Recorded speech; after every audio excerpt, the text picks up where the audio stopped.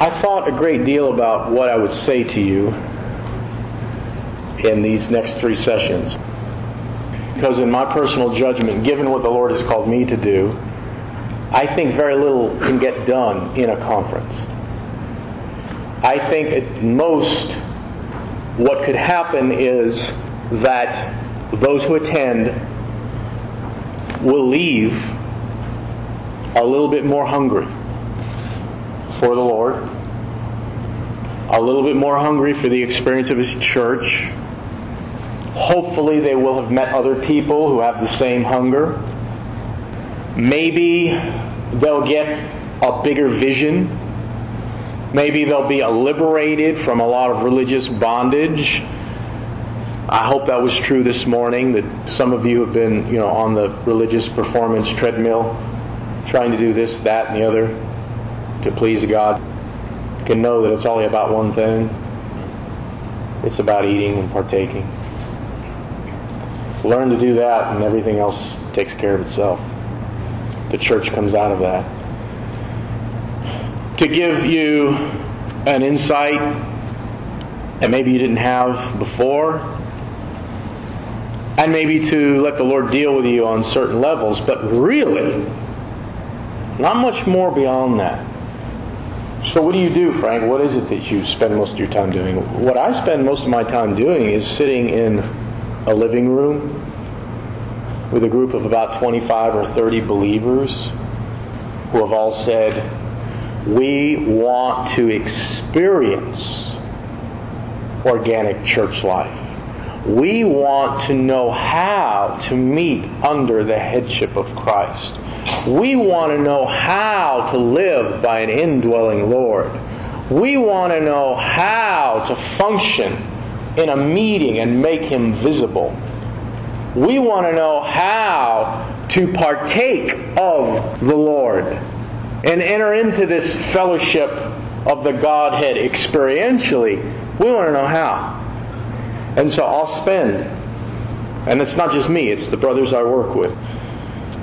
We'll spend sometimes 3 days, 4 days, sometimes a week. And all we will do is learn practically how to know Christ together and how to express Him and display Him together. I cannot do that for you in a conference like this. Impossible. Again, as I said last time, this is an introduction. That's all it can be. It can't be anything other than that. I want to talk to you in this session about the cross. The cross of Jesus Christ. And here's my statement. Church life doesn't work without the cross. It never has, it never will. Living with the saints in heaven will be glory. Living with the saints on earth is another story. To dwell above with saints we love, 'tis grace and glory. To dwell below with saints we know, that's another story. And that's where the cross comes in. If you remember, I said it several times. Organic church life is the most glorious experience a Christian can know. It's what God created you for. But it doesn't work, never has worked, will never work unless you embrace the cross. Turn with me to Luke chapter 9. Luke chapter 9, verse 23. Now, I have a lot to say about this subject, but I'm only going to give you as much as I can. Luke 9:23. And He, Jesus, was saying to them all, if anyone wishes to come after me, he must deny himself and take up his cross daily and follow me. For whoever wishes to save his life will lose it, but whosoever loses his life for my sake, he's the one who will save it. He who comes after me should pick up his cross every day, deny himself, meaning Deny your basic nature. Deny your preferences. Deny your wishes and opinions. Deny your disposition.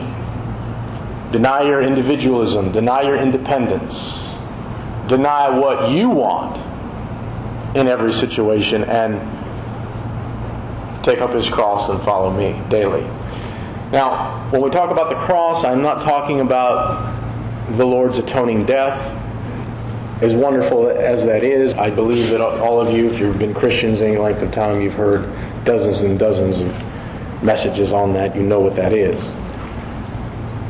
I'm talking about the principle of the cross and all of its aspects. This would include mortifying the deeds of the flesh, but also it includes denying your basic nature.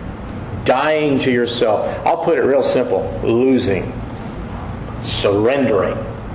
Yielding. Giving it up. And there's a lot of Christians I meet that have a very romantic idea of this thing called organic church. Oh, it's just wonderful and it's great, and where can I find it?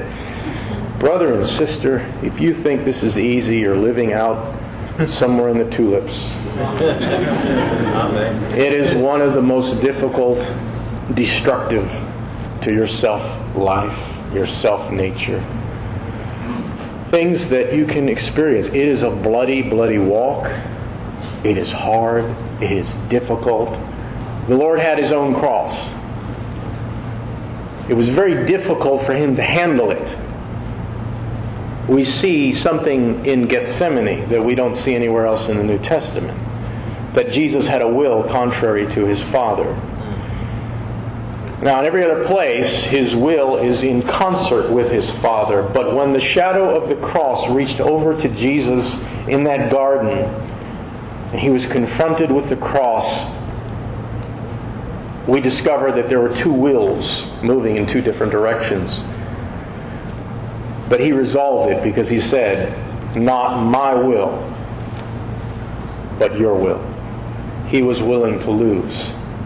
And He walked out of that garden denying Himself and taking up His cross. And brothers and sisters, let me just say this to you. If you will have organic church life, the real thing now, I'm not talking about a once-a-week get-together potluck or Bible study. I'll be honest with you. If you meet with a group of Christians once a week and you have a potluck and a Bible study or whatever it is you have, the cross sits at about 0. Just as much as it does when you file into a building, sit down, listen to a sermon, throw money in the offering plate and walk out. It sits at about 0. You can be a perfect Christian during those 2 hours. If you can get your mind under control while the sermon's going or whatever, be a perfect Christian. But throw you together with a group of brothers and sisters, as fallen as we all are, and live a shared life together, then the cross of Jesus Christ is in the dead center of that community, bidding you to die. And it's hard. And I'll tell you what, it's the reason why most house churches don't survive. It's the reason why there's a lot of pain and hurt that comes out of experiences where people try to do this, not knowing the cost. A lot of damaged souls, a lot of injured souls. And it's why many people revert to post-church viewpoint. I don't want to get hurt anymore. Body life, organic church life that's authentic, is a railroad track to the cross. Most of you in this room are going to forget this message. I mean, it's just the way the cross is. It's the easiest thing in the world to forget.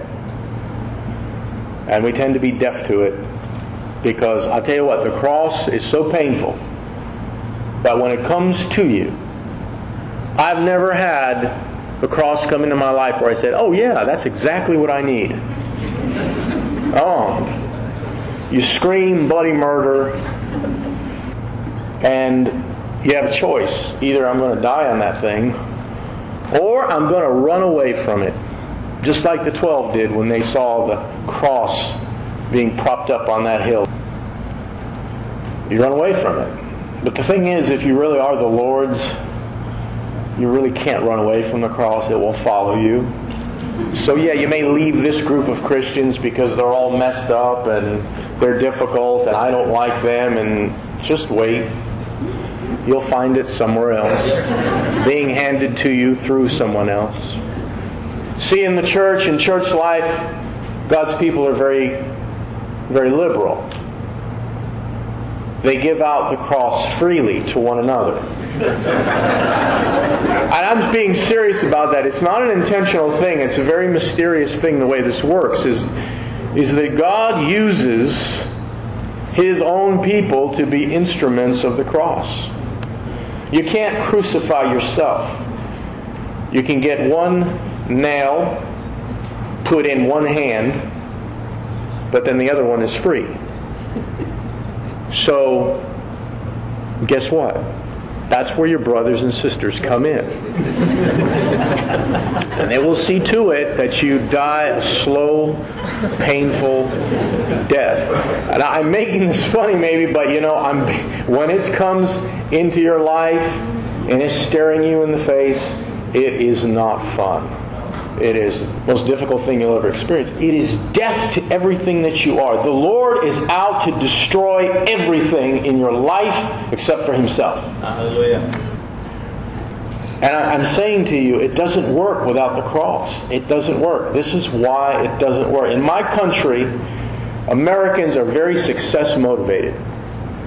And their metric for success is different than the Lord's metric for success. You know what the Lord's metric for success is? It's failure. It's losing. You will lose, you will fall on your face, you will fail, and in that failure you will find the Lord's victory. If we are winning, Jesus Christ is not winning. He wins when we lose. And the most dangerous people in an experience of the church, the most dangerous people in an authentic experience of the church, are people who have the strongest vision, the strongest desire to see it work. They're dangerous because they will push and push and push to make it work. And at the same time they're doing that, they are destroying God's people. And some people are so strong-willed, so bullheaded, so determined that they will split a church just to get their own agenda through. And the agenda may be correct. And I have news for all of you who may fit that bill. I have no idea, but we're all fallen people. We don't get it right. It takes a lot of time. It takes patience with the Lord's people, with one another. A lot of patience. We're talking about something that doesn't work. I mean, a group of fallen people meeting together without a clergy doesn't work. It doesn't work. It doesn't. The brother without the accent, he said,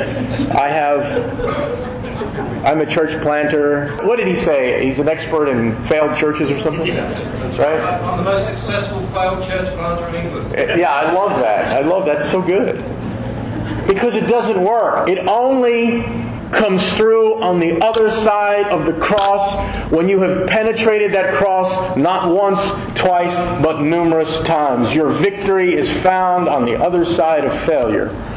How many times at a house church conference have I heard somebody stand up and preach the cross in all of its death and blood and pain? I can't remember once. And yet it is the ingredient to making church life work. In 2 Corinthians 4, Paul says we find life on the other side of death. We carry in our body the death of the Lord Jesus Christ. And death works in us so that life works in you. The gateway to life is through death. And if we're not willing to die, not willing to lose what? Everything. Your ego, your opinion of what's right, your vision of the church. Well, wait a minute. My vision of the church is correct. I read one of your books. you're dangerous. You're dangerous because in body life, it's not right or wrong, it's death. It's who will die, who will lose. That's when Christ wins. That's when He gains. That's when the church works. When we're all dragging crosses around the street, up and down, and we're losing and we're dying. I want to tell you something. My first experience of organic church life, I was in my 20s, which is just a few years ago.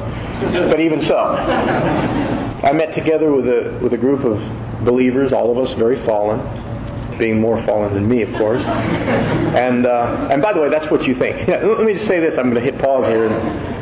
I promise you that if you go this way, you will have a Christian in your life who you do not like at all. And I'll probably be, someone who lives very close to you, and you see a lot. I'll be more committed to the meetings than anybody else. And you don't like them. Promise you that. It'll happen someday. Trust me. And you'll make another observation. This is an observation I've been making after 21 years. Organic church life attracts serial Christians. Flakes, fruits, and nuts.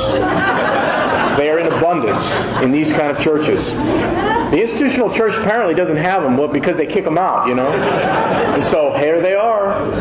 They're in a group where you're trying to have this wonderful experience. Well, I met with these brothers and sisters for 8 years. And let me tell you something. There were many times where I was so close to leaving. I mean, bailing out, pulling the ripcord and getting out of it. One time I remember the Lord gave me a dream, and it was, I don't have many dreams that I attribute to the Lord, although I have many dreams, but not spiritual ones, and this one was dead on the money. It was clear. I was very close to leaving. I stayed. And I'll tell you something. I wanted the church to work. There were times it wasn't working. We went through 2 splits. It was 16 years crammed into 8 years. We experimented with just about everything that we can imagine. And I learned a little bit about the cross.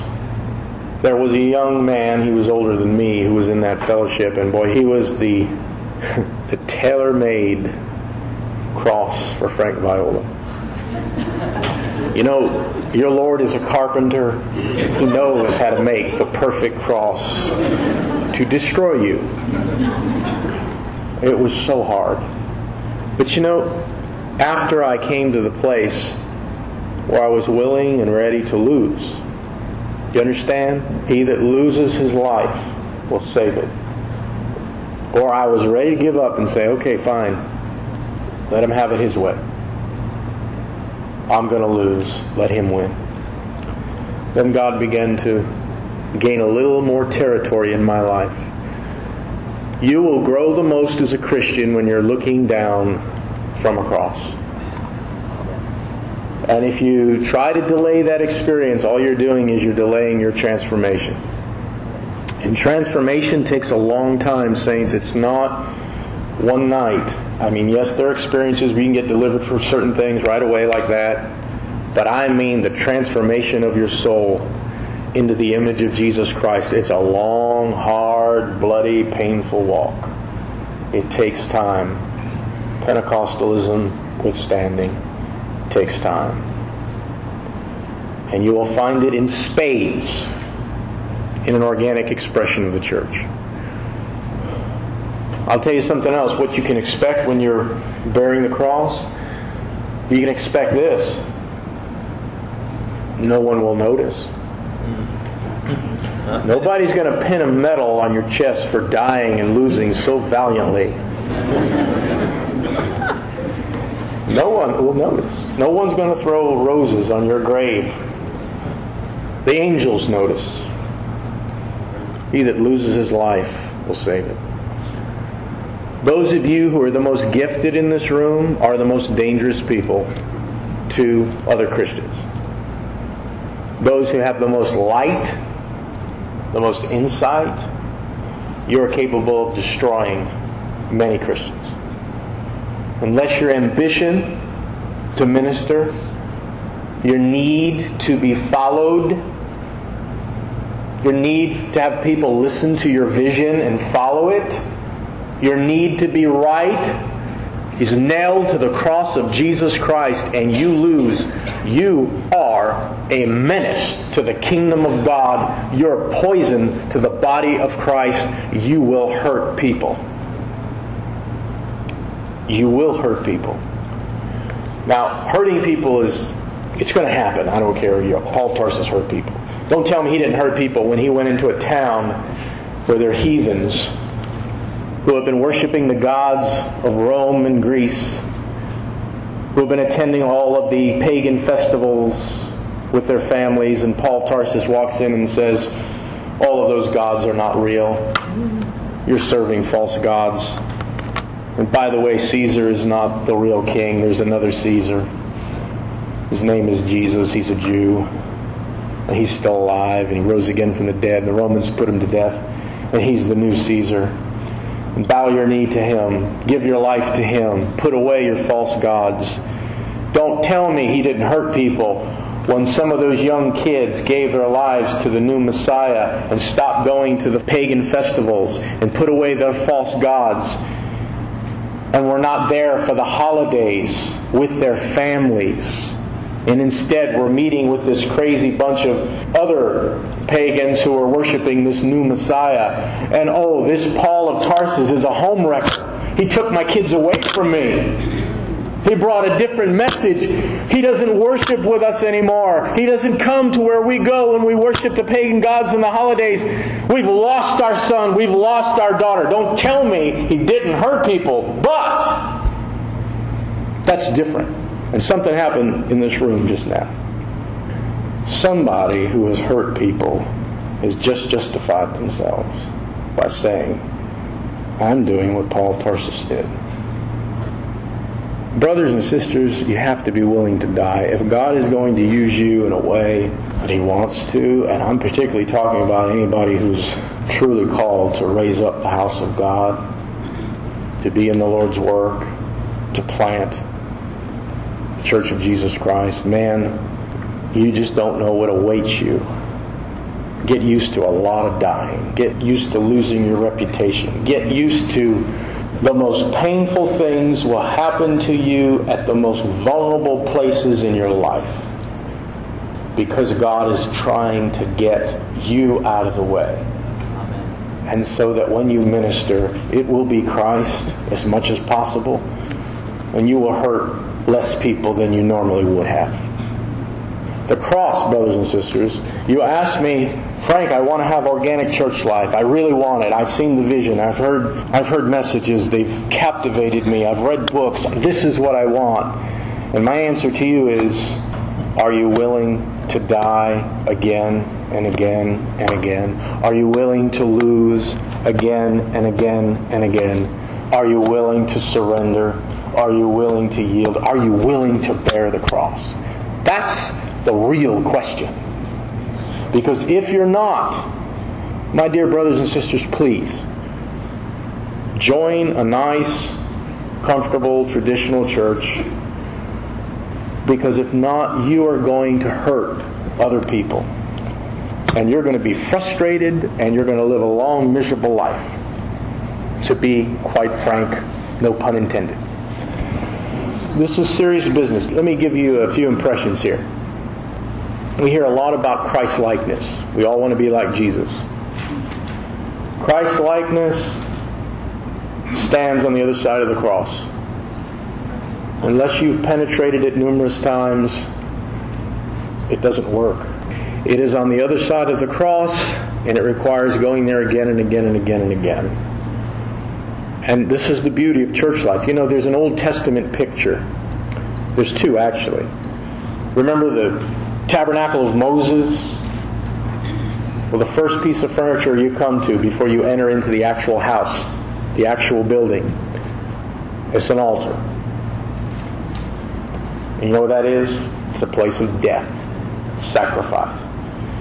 It's a big sign saying, you only get into the house of God, you only experience the house of God through death. And then the temple itself, the Temple of Solomon, and this is riveting to me. The stones that made up the temple were not held together by mortar. They were held together by friction. You know what that means? Each stone had to be cut and chiseled and sanded and polished. That's painful. But in order for each stone to be rightly fit together, I'm quoting Ephesians 2, properly fit together, built together, each one had to experience the cutting and the chiseling and the sanding of the cross. Well, guess what? You are living stones, so am I. And we are messed up people. I mean, the fall has damaged us greatly. But God in His mercy takes us, and if we're obedient and respond to Him, He puts us together with other living stones. And now He wants to build us together. And have those stones built together by friction. And that requires the cross. Let me give you a few real practical examples. There is the dictator. This is the person who is very controlling, very dominating personality, usually very gifted, usually communicates very well, articulate, oftentimes is creative, gets people to follow him or her. And by the strength of their personality, they could direct a group of Christians to go in any direction they want. The dictator will end up hurting a lot of people because their own flesh, their own self-life is so powerful that they will end up using it to destroy without them realizing it. The dictator is usually a person that's so bent on having their way in the church that they don't care if they split it, fragment it, or injure other souls. They are also good at manipulation. If they can't get their way by the strength of their personality, they'll pull strings behind the scenes. Then there is the self-righteous, judgmental Christian. I only have one word to say about that person. I will describe them, but I only have one word to say. There is only one person in the universe that has the right to be self-righteous, and he isn't. The judgmental, self-righteous Christian is incapable of seeing their own flaws. They cannot be corrected. They are always right. They are a legalist. They have their own standards of what's proper conduct. They have their own standards of what is acceptable behavior, and they push their own standards on everyone else. And they will kill organic church life because they will implement their own rules and regulations onto God's people, and since they are self-righteous, they will judge the motives of other people. And by the way, saints, this is the most damaging thing you can do as a Christian. To me, this is the number one thing. And I think the New Testament bears this out. Jesus liked sinners. So He hung out with the prostitutes and the tax collectors and the drunkards and so forth. I mean, he was the friend of sinners. That's one of the things that got him in trouble. But He could not tolerate self-righteous, judgmental people, accusers. You know, your enemy is known as the accuser of the brethren. Do you know the word devil means slanderer? Anytime you hear that, you know the source. It's not God. Well, the self-righteous person they have a PhD at judging the motives of their brothers and sisters. They pretend that they know what's in their heart. And you know what they're doing? All they're doing is they're reading their own motives. They're reading what's in their own heart onto someone else. They don't realize they're doing that. And then you have the libertine Christian. Now this person is poison to a church that wants to move on in Jesus Christ. The libertine is the guy that says we're under grace, so it doesn't matter what we do. And I've watched people like this put a total and complete and abrupt halt and stalemate a group of Christians who are wanting to go further in Christ because it's inconvenient to that person, and we're under grace, and we don't have to do anything. Let's just sit around or hang out and watch movies. If somebody else brings a challenging word to pursue Jesus Christ and to move in a different direction, maybe it's a different season of the church, they'll shut it down in a heartbeat because it's inconvenient to them. They will even call it legalistic when it's not. And so the libertine and the legalist don't really get along very well. You have the passive aggressives who control with their passivity. If they're injured or hurt, they won't come to meetings. They'll enter into self-pity. They'll manipulate other people through their passivity. Then there's the person that is so afraid of somebody emerging to lead the group that his whole personality is characterized by the word don't. So say a church gets together and they're starting to plan something. Don't do it. Brother in the church recommends a direction for the church. Don't what? Just don't. Doesn't matter. Don't.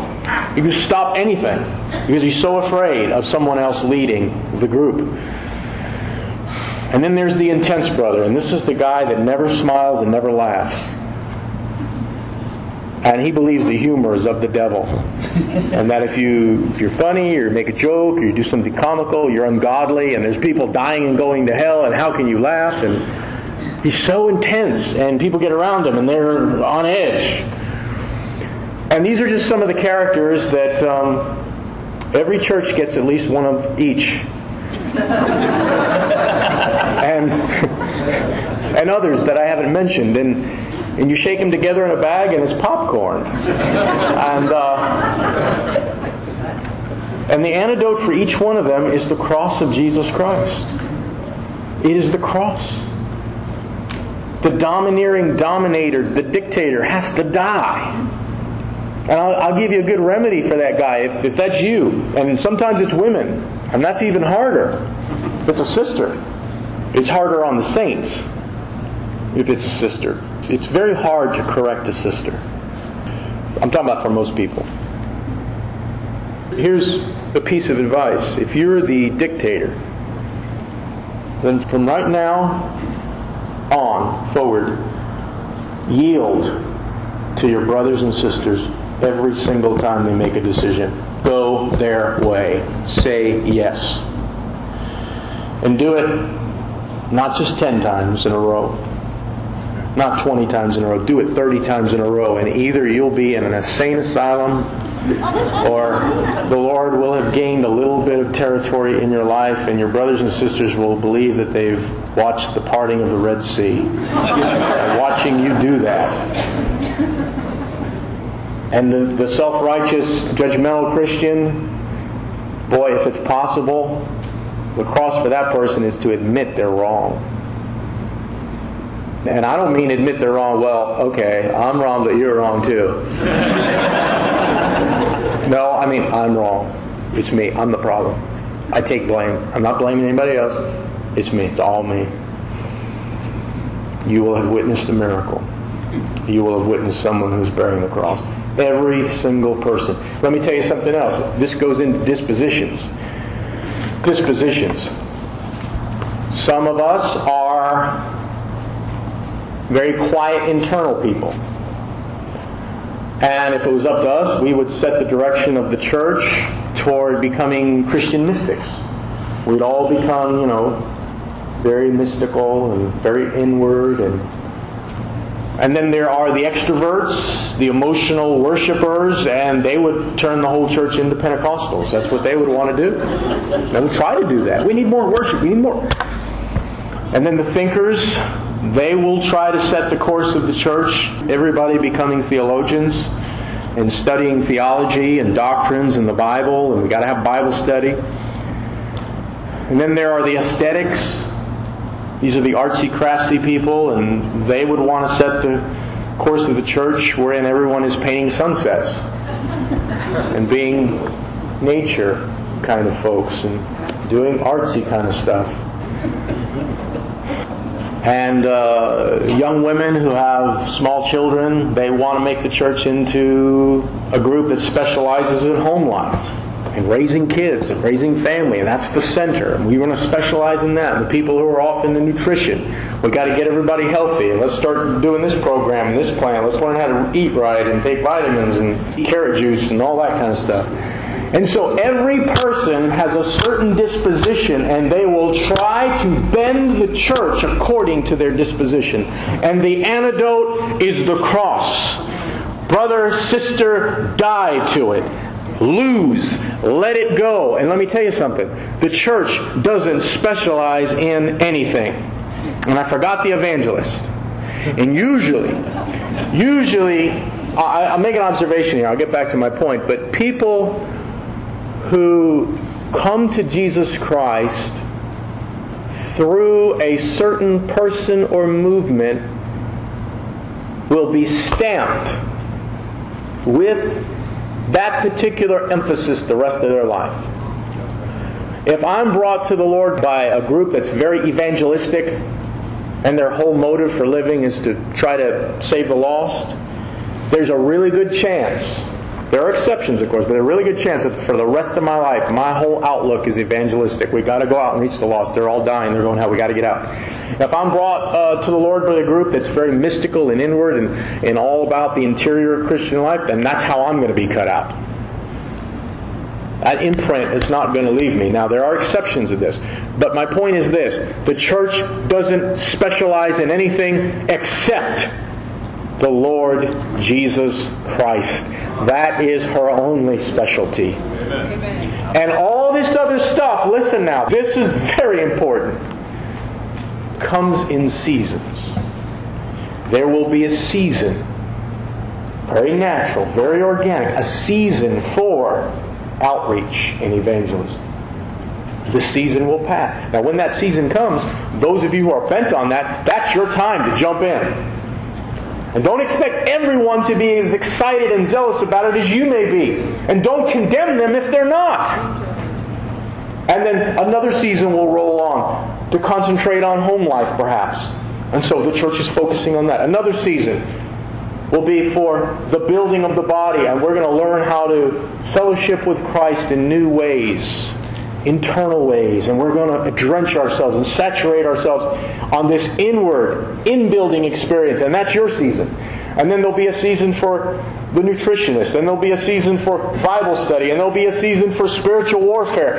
Everything is done in season. You take them in season, and when the season passes, a little bit of that season is left on the imprint of the church permanently. But brothers and sisters, wait until your season comes up, and don't try to push your thing on all of God's people. You will destroy the group of Christians you're meeting with. Does that make any sense at all? Yes. I hate these either-or arguments that Christians in the house church movement have. Well, you know, we're all about evangelism. That's why we exist. We got to get the lost saved. Well, no, not really. We're here to know the Lord together. Well, you know what? It's not either or. It's the season. What season is it? There's a season for inreach. There's a season for outreach. There's a season for prayer. Try to have a prayer meeting every week as a permanent thing. You will find that less and less people will attend those prayer meetings, and it will fizzle out. Do you know why? Because there won't be any life in it for the long haul. Do you know why? Because the corporate prayer of the church is seasonal. It's a seasonal thing. You will find in the New Testament there were times where the church came together to pray together. I don't mean individuals now, folks. Don't hear me say, stop praying for X number of months and take it down. I'm not talking about an individual. I'm talking about as a church to come together and do spiritual warfare. It's seasonal. If you try to do that all the time, you will burn out. And I would suggest to you that the Lord may not be telling you to do that. Maybe that's your background.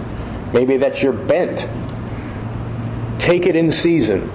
The cross is the antidote to all of this. For church life to work, for body life to work, you will have to take your disposition, your basic nature, your bent to the cross and learn how to lose. And the people who are the most dangerous to this experience are the people who want it to work the most, because oftentimes they're willing to push the hardest and not realize they're running over people to have it. I think I've said enough, but let me end with this point. life, if you want to experience the things that we've been talking about, you will have to have a rendezvous with the cross of Jesus Christ. And here's my closing word. Do business with your Lord and be willing to consider counting the cost. And if what I have said and the picture I've painted is too much for you, and you're feeling like, you know what, I'm not ready for this, I've been hurt too much, I can't do this, then brothers and sisters, just find yourself a nice, comfortable, traditional church, or become a post-church person.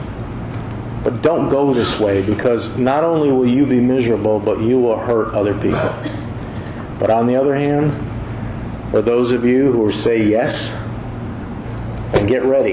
It's going to be a bumpy ride. But as you lose, the Lord will gain. And that's how the house of God is built, when there's death going on all over the place. I have said it many times, I'll say it again. Organic church life is a wedding of glory and gore. And sometimes it starts out with the gore and leads to the glory, and sometimes it's the glory, it leads us to the gore, but that's what it is. It's both. It's called death and resurrection. And there it is. And you heard me say it. And you'll probably forget it. But God willing, may the Lord hasten the day in this country where there will be a people who are willing to accept the cross. Amen. That's when you'll see your God work. Have I been blind? Have I been lost inside myself and my own mind? Been hypnotized, mesmerized by what my eyes have seen.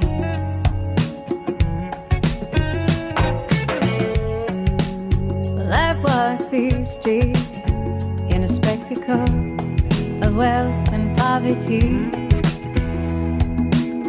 In the diamond market, the scarlet welcome carpet that they just rolled out for me. And I've walked these streets in the madhouse, as silent they can be, where a wild-eyed misfit prophet on a traffic island stopped, and he raved of saving me.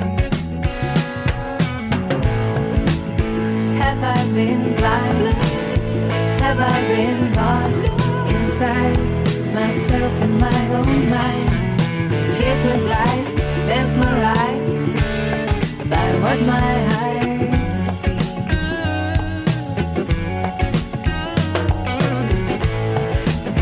Have I been wrong? Have I been wise to shut my eyes and play along? Hypnotized, paralyzed by what my